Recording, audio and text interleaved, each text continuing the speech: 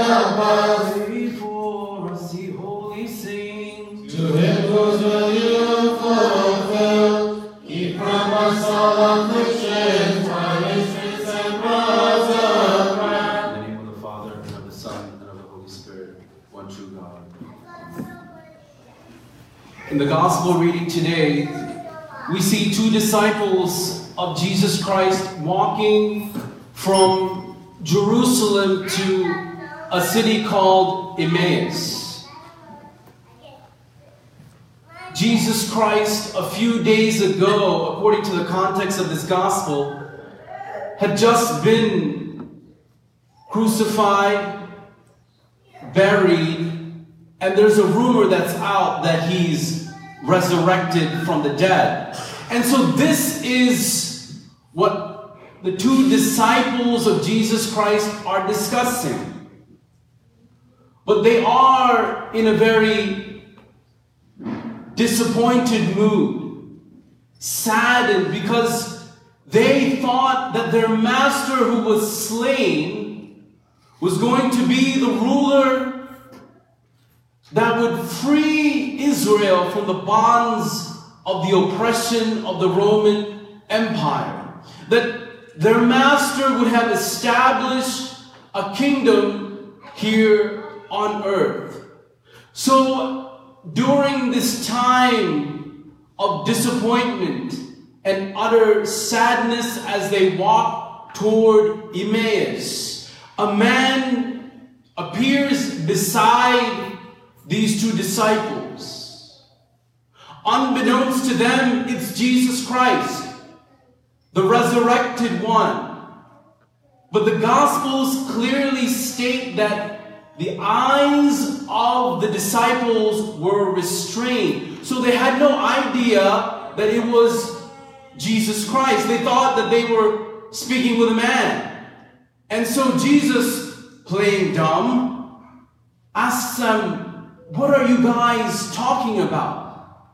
What are you conversing among yourselves?" And these two disciples tell that man, "Haven't you heard all that has occurred here in Jerusalem in the past few days? How Jesus Christ was delivered over to the Jewish authorities, and how he was slain and crucified by the Romans, and that he was buried, and that a few women, of all people, said that they've seen him risen from the dead. But we thought that he was supposed to be the Christ who would redeem Israel and establish his kingdom upon the earth." And the resurrected Christ said, "Don't you know that he had to die, that he had to be crucified, that he had to be buried, and that he had to rise again on the third day in order to fulfill the scriptures?" And there Jesus Christ directs them to the law, the Psalms, and the prophets, the Old Testament, and shows them how Christ had to go through all these things in order to be the Christ. And there, about halfway on their journey, they want to take rest because evening is at hand. And the disciples, it says in the Gospels, restrict this man from leaving and ask him, "Come and lodge with us." And so Jesus does. And when they do lodge, they have dinner. They have a meal. And there Jesus Christ breaks bread. And at the breaking of bread, which is his body, which is the Eucharist, their eyes are no longer restrained, but they see who he is, the Christ, the Messiah, their Lord and Savior. And immediately, from their presence, he vanishes. And they say to themselves, "Wasn't our heart burning when he was with us?" You see, the Christ with them opened up the scriptures and allowed them to see Him within the scriptures and Him and His reality within the body of the Eucharist. But their eyes were restrained, it says in the Gospels. Restrained by God Himself. Not because they didn't have the cognitive ability to understand that it was Christ. For if they did, they would have known immediately that it was Christ walking beside them. But their eyes were restrained. They would not have recognized Him no matter what. Why? Because God wanted those disciples to work out their own salvation. They wanted the disciples to see the Christ within the scriptures for themselves. It's not enough if the priest preaches to you. If the priest talks about the Word of God in the fellowship, you must go within the Word of God and see Christ for yourself. Where is God speaking to me? Where is Jesus Christ in the scriptures? Who am I in relation to my Lord? You must experience Jesus Christ for yourself. Work out your own salvation and tremble in the presence of God. Jesus Christ could have said, "Hey, it's me.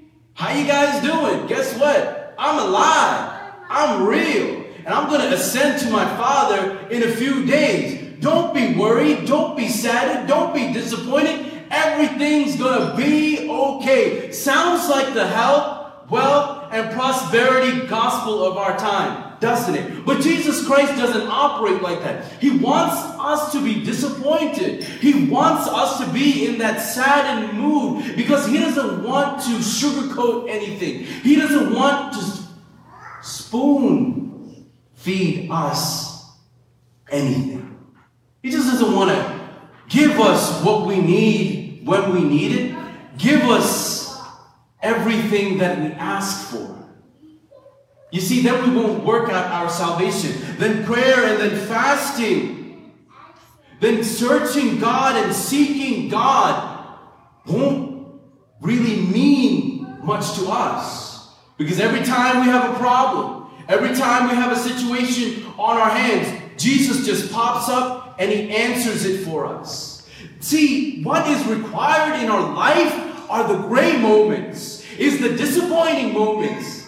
It's the moments of sadness. It's the moments of sickness. It's the moments where we ask, "Jesus, you're not there. I'm on the road here in my life, walking toward this salvation. I'm going through this situation, but everything seems disconnected. One thing here doesn't seem to match this thing here, and this thing here doesn't seem to match this thing here. My life seems disconnected. It seems a little bit, or more so a lot, out of place." God wants you to be there. And you might be saying, "Where is God in that situation?" God is restraining your eyes because He wants you to trust Him. He wants your faith to grow. He wants you to be the full potential and the purpose that He has called you to be. He's not going to heal you immediately.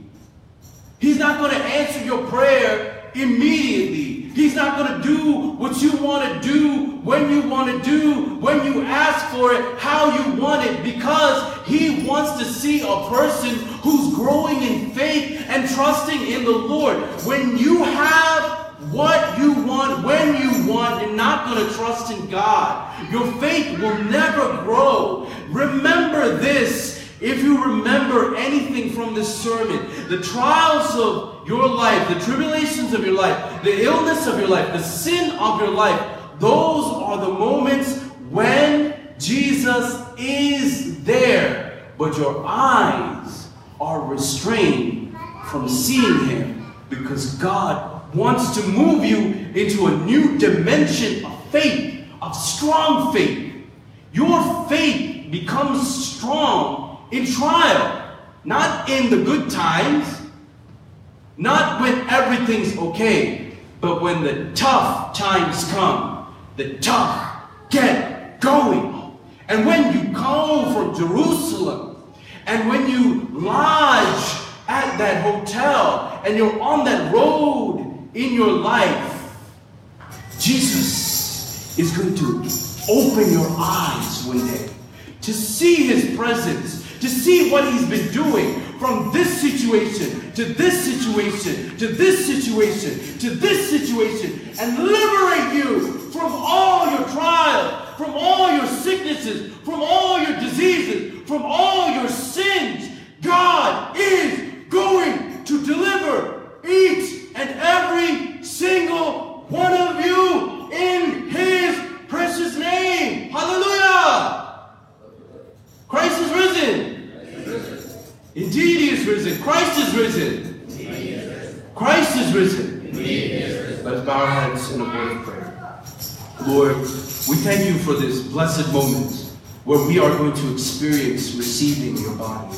And at that moment, Lord, when we receive your body and your precious blood, wake us up and take off the scales from our eyes to see you and to realize that you are always walking with us. Yet, O Lord, in our trials, in our tribulations, life is hard, life is tough. And sometimes we shed tears wondering where you are. But Lord, we know that you will never leave us nor forsake us. For in the scriptures, this is a promise that you give unto us. For we believe and we confess this. In Jesus' name we pray. Amen.